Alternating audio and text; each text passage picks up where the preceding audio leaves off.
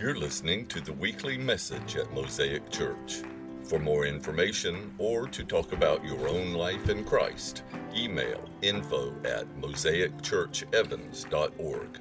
If you'd like to support our ministry, visit our website at mosaicchurchevans.org. Thanks for listening. And now, this week's message.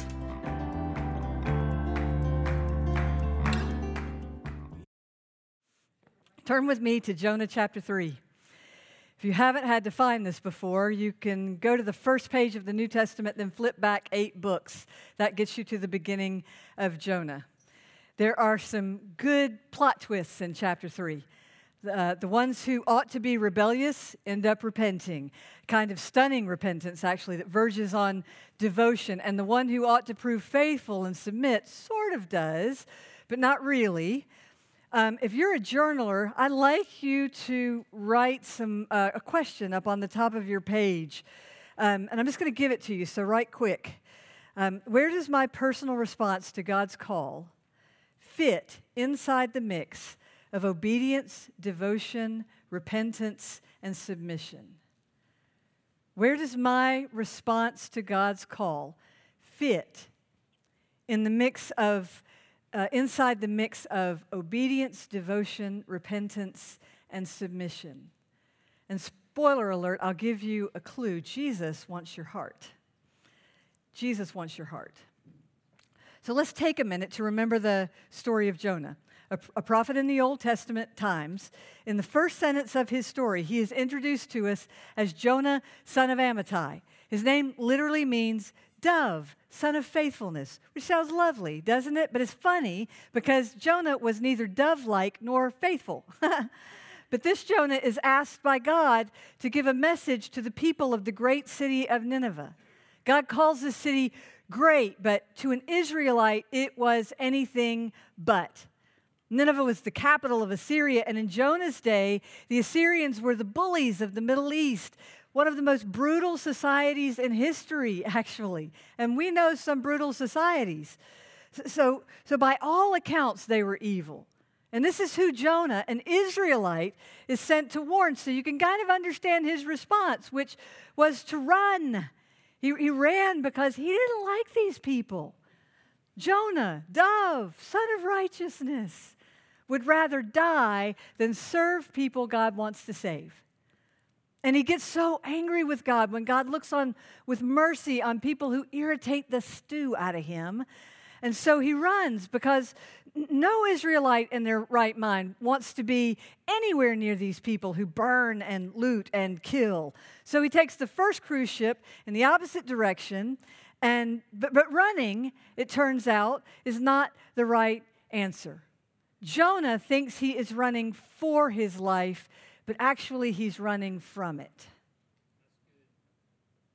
Let me say that again.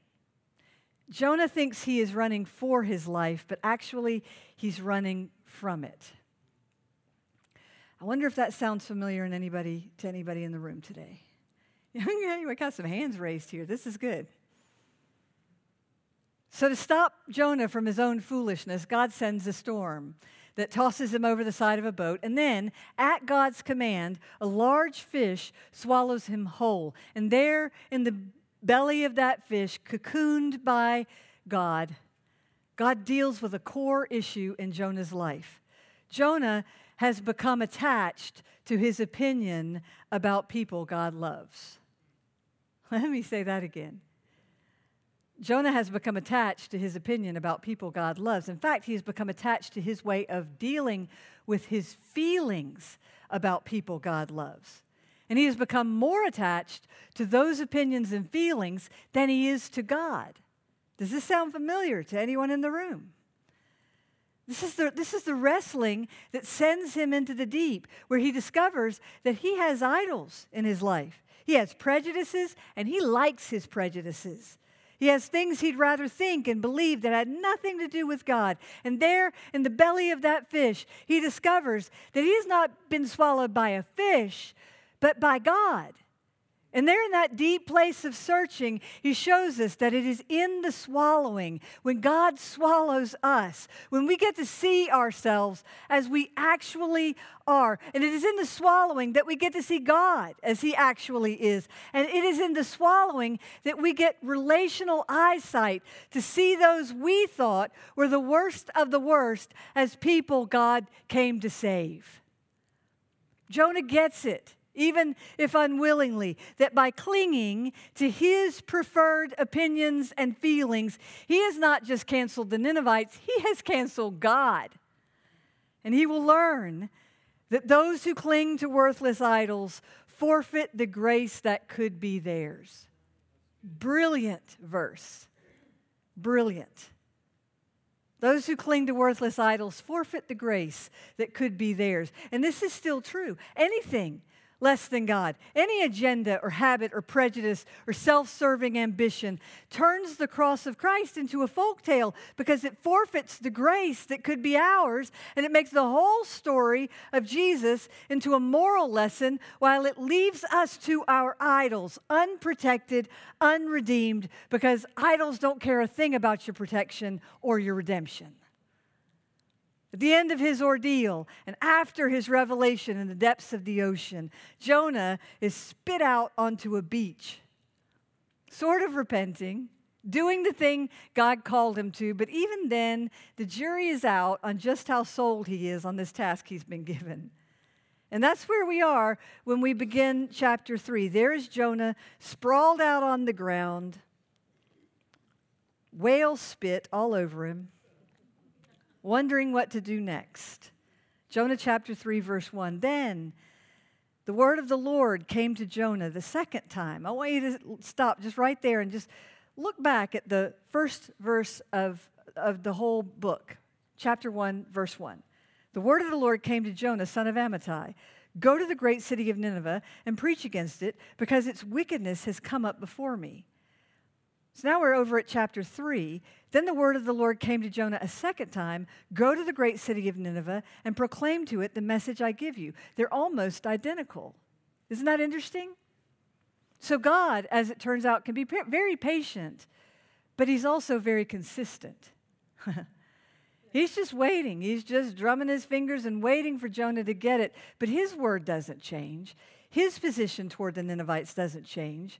He's not compromised in any way. So verse 3, Jonah obeyed the word of the Lord and went to Nineveh. Underline those two words, Jonah obeyed. And in the margin of your Bible, write right there around verses 1 through 3, obedience announced. Jonah obeyed.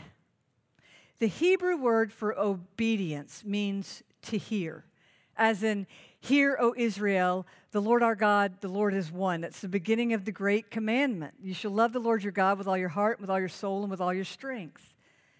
So in the Bible, hearing and obedience are the same thing. You haven't heard until you've obeyed. The Greek word, which is what the New Testament would bring it down to, goes a little further in its definition. It means to hear and listen with submission, or to trust, or I love this one, to pay attention. To pay attention. We all know what it's like to hear what someone said but not be paying attention to it. Do not look at your spouse right now. We all know what that's like. I like the idea of obedience as paying attention to where God is already at work so we can join us. So we can join him. So we can join him. It makes me think about how dogs see a kitchen floor. You know what I mean?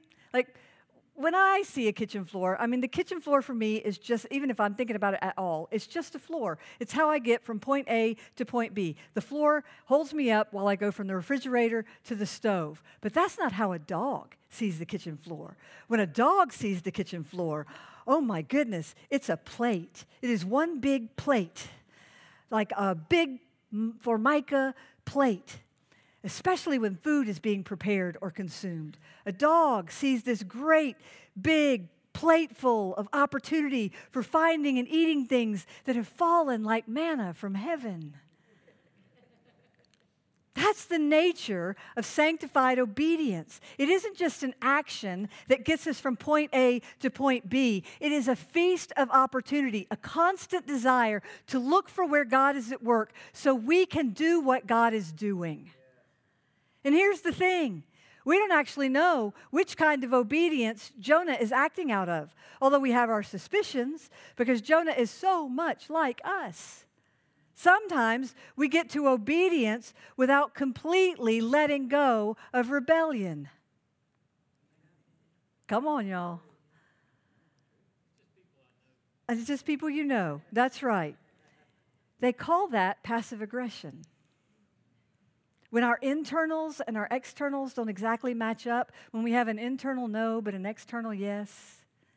And sometimes that's okay. Sometimes it's better to fake it till you make it than not to try at all. John Wesley went very unwillingly, according to his journal, to a Bible study on Aldersgate Street. But by the end of that night, his heart was set on fire and he was filled with the Holy Spirit. We don't always have to feel it to step into obedience. But listen, full-hearted obedience takes us places that half-hearted obedience cannot take us.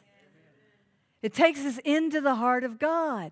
1 John 5:3 says, this is how we know that we love the children of God, by loving God and what? Carrying out His commands. In fact, John says, this is love for God, to keep His commands. In other words, there is an intractable connection between obedience and love. Authentic obedience to the call of God will lead us, John says, to love God and then to love the children of God. So does your brand of obedience lead you into love? I started reading a book this weekend by Arnold Lott. It's called Brave Ship, Brave Men. The book is a story of a World War II ship called the Aaron Ward. There were actually 3 Aaron Wards. This is the 3rd Aaron Ward. And the book is specifically about the 48 hours that the Aaron Ward, a mine crafter, was patrolling off the coast of Okinawa in 1945. In those 48 hours, those 2 days that they were patrolling, they took 6 kamikaze hits. They should have been destroyed. And the whole story is about how the crew survived by functioning as a single unit led by a captain who had their utmost devotion. So the author talks about the difference between obedience and devotion. He says, by Navy regulations, the captain commands the obedience of his crew. By virtue of his office, he ensures their respect.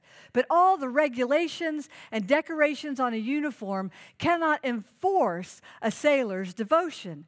This, each officer in command must earn on his own. And listen to this. He says, the difference between obedience and devotion may be slight to a landlubber, but it is there, and a sailor can underline it subtly by emphasizing either the first or the last words of aye, aye, sir. The difference between obedience and devotion is which word you emphasize. Do you hear how brilliant that is? So what is the difference between aye, aye, sir, and aye, aye, sir? What's the difference? What's that? You hear. Yeah, you hear. Yeah, you've heard what they've asked you to do. You see the reason behind what they've asked you to do. There's a devotion. Whatever you say, sir, yes. The answer is yes. Do you hear yourself in that difference? The times when you've emphasized the authority of the other rather than the devotion within yourself? So this connection between love and obedience is critical to understanding the nature of wholehearted devotion, which is where all sanctification takes us. Listen, sanctification, being made holy because God is holy, doesn't want to take us only to the door of obedience. It wants to take us all the way through obedience into the heart of God. which is exactly what Jesus means when he says, John 15, if you keep my commands, you will remain in my love, just as I have kept my Father's commands and remain in his love. Right there, Jesus is talking about the kind of obedience that expands our emotional health and deepens our emotional connection. And Jesus wants that for us because our emotions, listen to me, I know I'm getting a little bit deep here, but this is good. Our emotions are connected to our ethics. Jesus wants your heart because your heart is connected to your ethics. And Jesus wants your ethics to be his ethics. Scott McKnight says, emotional conditions shape what we believe are right and wrong. So empathy and compassion are emotions that strengthen our ethics, that deepen our obedience, and that allow us to channel the love of God for those he so desperately wants, not to destroy, but to save.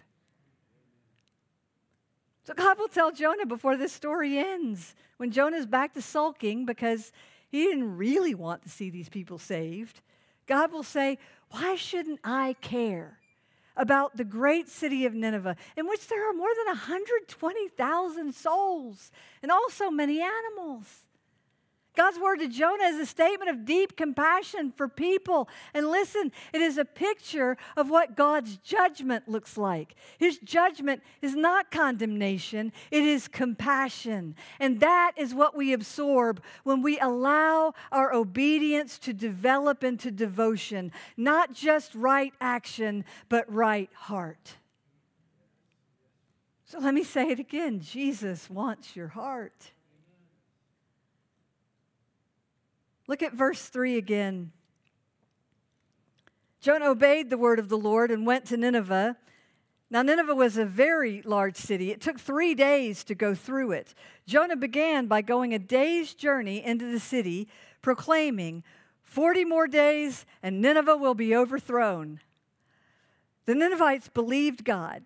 A fast was proclaimed, and all of them, from the least of them to the greatest, put on sackcloth. Excuse me. This is obedience illustrated. So write that in the margin of your Bible next to verses 3 through 5, obedience illustrated. Jonah might not be feeling all the compassion in the world for these people, but he does what God asks. And there's a lot to notice here. First, I want you to notice how little air there is between Jonah's proclamation and Nineveh's repentance. It happens immediately. This had to be the easiest prophetic gig ever. And notice how little Jonah puts into it. Jonah hardly gets a third of the way into his project before his message has gone viral. And his message is tiny. It's just 5 words in Hebrew, 8 in English. 40 more days, and Nineveh will be overthrown. Which I'm guessing he did not tell people with the greatest voice or tone of compassion in the world. He doesn't even tell us how Nineveh will be overthrown or that there's an option, probably because Jonah doesn't really want an option. He'd prefer that this statement be a matter of fact, not option. 40 days and you guys are toast, overthrown. Don't let the back door hit you. So the Ninevites have to interpret this. Is this a statement of fact or is this an open door? And y'all, this is so cool. The Hebrew word that is translated as overturned can sometimes be translated as deliverance. How cool is that? Sometimes in the Bible, this word is used to talk about being overturned, and sometimes it's used to talk about that being the subject overturning itself. So the word is full of possibility. And the people who get this prophetic warning from Jonah choose to hear it just like that, as an open door. They choose to believe not that this is a curse spoken over them, but it's an invitation to choose. They can be overthrown or they can be delivered. They can be conquered by their depravity or they can conquer it. So what do? They choose to believe God for the power to change, and that becomes a moment for Jonah. Now he has to decide if he will be conquered by his own prejudices and angers, or if he himself will repent all the way through into the heart of God and God's beautiful, deep emotion toward people. Will Jonah believe God for the power to change both the Ninevites and him? Schadenfreude. Do you know that term? I've talked about this before, but it's been a while.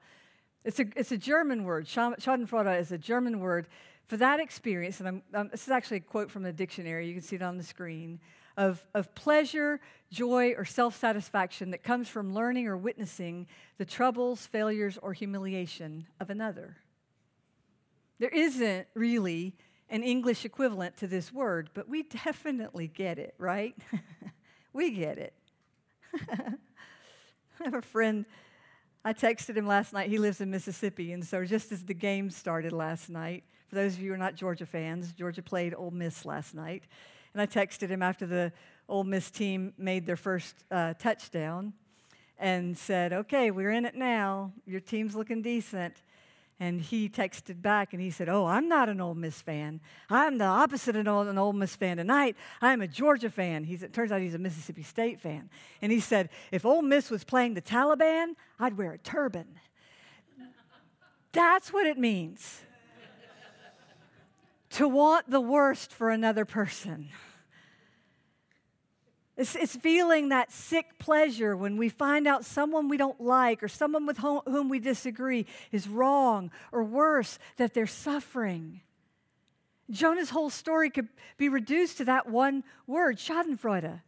His problem with God's call was that Nineveh might get saved, might not get destroyed. And Jonah could suspect that of God because Jonah knew God. He knew that God's brand of judgment is rooted not in condemnation, but in compassion. You should write that down. God's judgment is rooted not in condemnation, but in compassion. And what Jonah learned about God, and what the Ninevites believed about him, now becomes a moment for us. Do we believe God for the power to change people? Are there people we secretly believe are beyond the reach of God's grace, or we wish they were? What if the people you think are the most lost are actually much closer than you think to spiritual awakening? And how do you respond to that idea? David Brooks says this: a good person inconveniences himself for the sake of community. A bad person inconveniences the community for the sake of himself. We know which one of those Jonah was. I mean, he was ready to let a whole community of people die rather than share the word with them from God. So which are you? What is the inconvenience waiting for your response so that your community is built and not harmed? Here's what happened next with the Ninevites. Look at verse 6. When Jonah's warning reached the king of Nineveh, notice that Jonah didn't tell the king of Nineveh. The word had gone viral. And the king of Nineveh, I mean, it's like getting something that you said all the way to the president of the United States. We'd like that occasionally, wouldn't we? But we also know how hard that is. When Jonah's warning reached the king of Nineveh, he rose from his throne, took off his royal robes, covered himself in sackcloth, and sat down in the dust. This is the proclamation he issued in Nineveh. By the decree of the king and his nobles, do not let people or animals, herds or flocks taste anything. Do not let them eat or drink, but let people and animals be covered with sackcloth. You know what I hear when I hear that? I hear Romans chapter 8, all creation groans. He wants all of creation to groan. Let everyone call urgently on God. Underline that word urgently. And let them give up on their evil ways and their violence. Underline that word violence. It means he actually was able to see what it was that he was doing. Who knows? God may yet relent and with compassion turn from his fierce anger so that we will not perish. That's repentance announced. So write that in the margin of your Bible between verses 6 and 9. Repentance announced. The king, who never even talked to Jonah, got word and immediately covered himself in sackcloth and sat in the dust. That's a sign of repentance. And then he immediately called the whole city to repent, and their act of faith was immediate. Contrast that with Jonah's response, who was slow and rebellious and refusing to go and angry. Here's what I know. Resentment eats obedience for breakfast. You ought to write that down. Resentment eats obedience for breakfast. Resentment turns obedience into a have to, and it awakens all our rebellious tendencies. It makes us emphasize the last word, not the first. Aye, aye, sir. You're the one in charge. There's a story Jesus tells in Matthew chapter 21 about two sons. If you want to put a finger in Jonah chapter 3 and flip over to Matthew chapter 21, Jesus says, he's talking to the religious leaders, and he says, there was a man who had two sons. This is verse 28. He went to the first and said, son, go and work today in the vineyard. I will not, the son answered.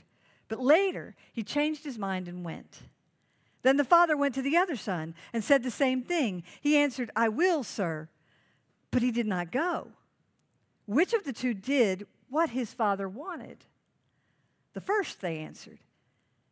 Jesus said to them, truly I tell you, the tax collectors and the prostitutes are entering the kingdom of God ahead of you. For John, and he's talking again, remember, to religious leaders, to religious people, for John came to you to show you the way of righteousness, and you did not believe him, and the tax collectors and the prostitutes did.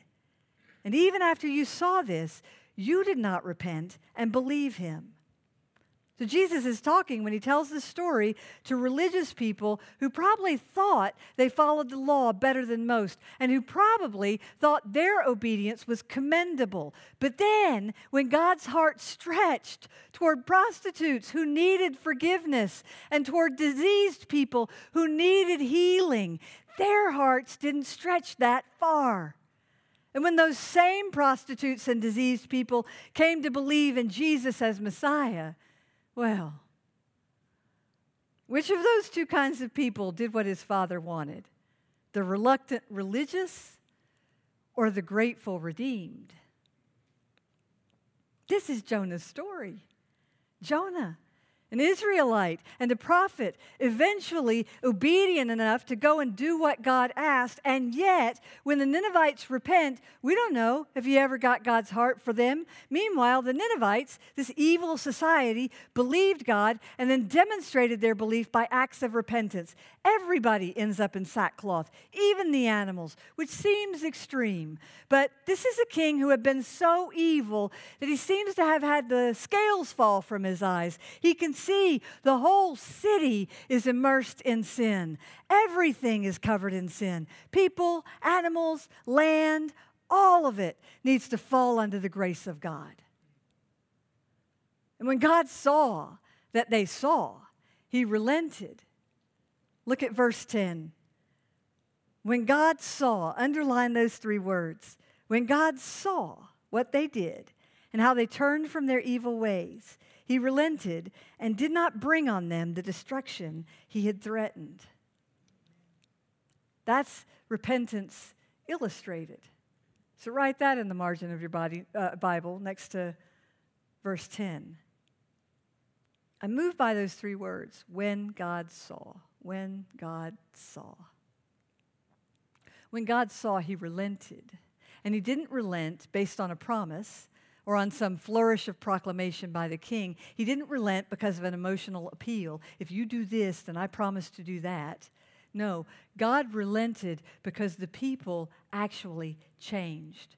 They turned from their evil ways. And Tim Mackey says the word for turned in this verse is shuv, S-H-U-V. That's the Hebrew word. It shows up in the Old Testament. That word, shuv, shows up in the Old Testament more than 1,000 times. So pay attention. It's the Hebrew word for repent. What I really love about this word in the Hebrew is that there is a sense in it that when we turn away from our sin, we are returning to God's created design. In fact, the word first shows up in Genesis chapter 3 when Adam and Eve rebel against God. It is them turning, shuving away from their created design that causes them also to turn away from God. But when we shuv, when we turn back to God, He's there. He's there. Even in His judgment, remember? Even His judgment is not abandonment, but compassion. His judgment is His correction when we turn away from our created design. So God is always faithful. 2 Corinthians 2:13 says that even when we are faithless, He remains faithful, for He cannot disown Himself. God cannot ghost Himself. Thanks be to God. You know, ghosting is a word for what happens when a person you've been in a relationship with goes silent.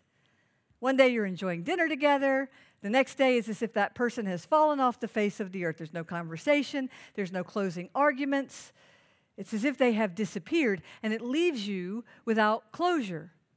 That lack of why, that is maddening, peace-sapping.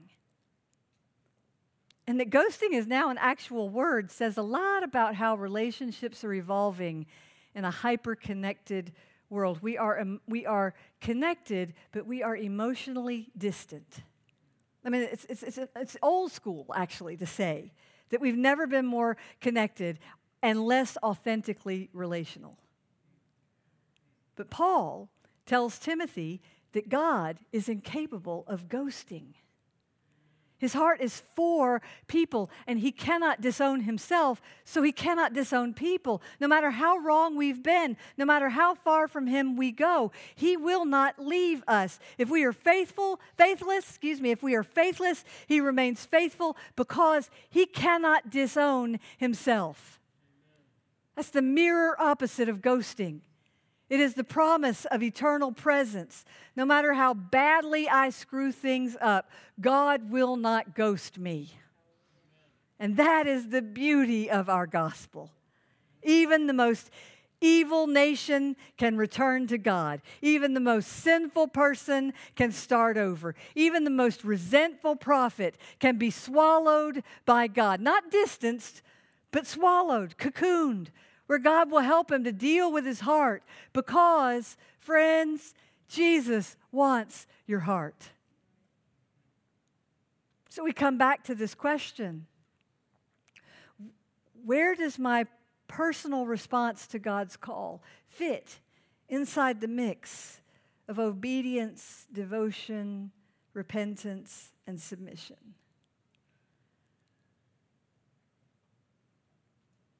Am I resentful these days of someone or something who is not doing what I want them to do? Is my internal no at odds with my external yes? Am I distancing myself from the heart of God because of my resentments?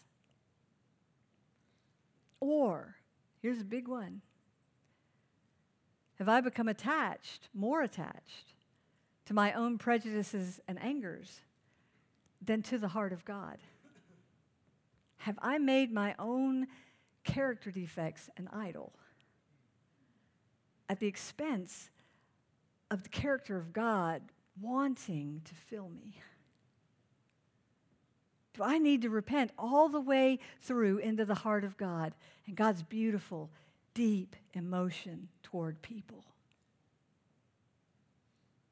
I want to ask you to stand.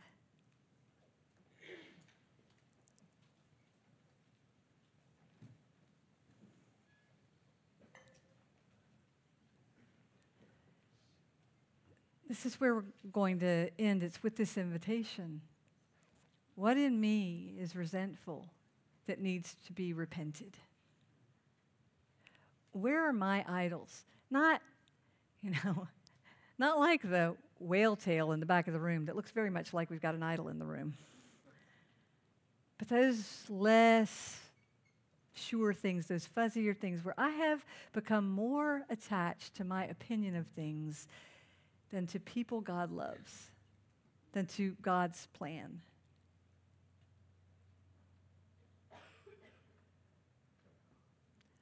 I just want the Lord to deal with you. And if you need space up here to get on your knees, like the Ninevite king, to get on your knees, to sit down in your ashes and say, Lord, I did not see what I see right now. I didn't see it. I didn't see where I was married to my own opinion and my feelings.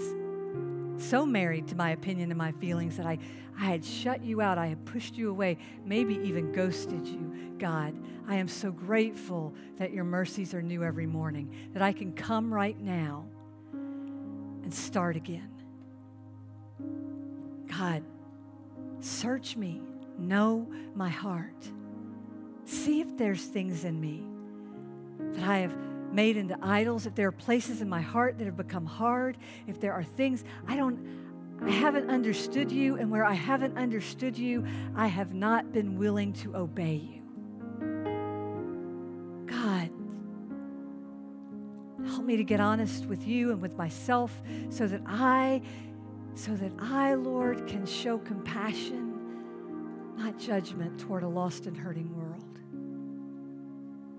I don't want to be the kind of person who inconveniences the rest of the world so that my stuff can get taken care of. God, give me a grace to be inconvenienced for the sake of the gospel. And God, if you would do that, we would be so grateful.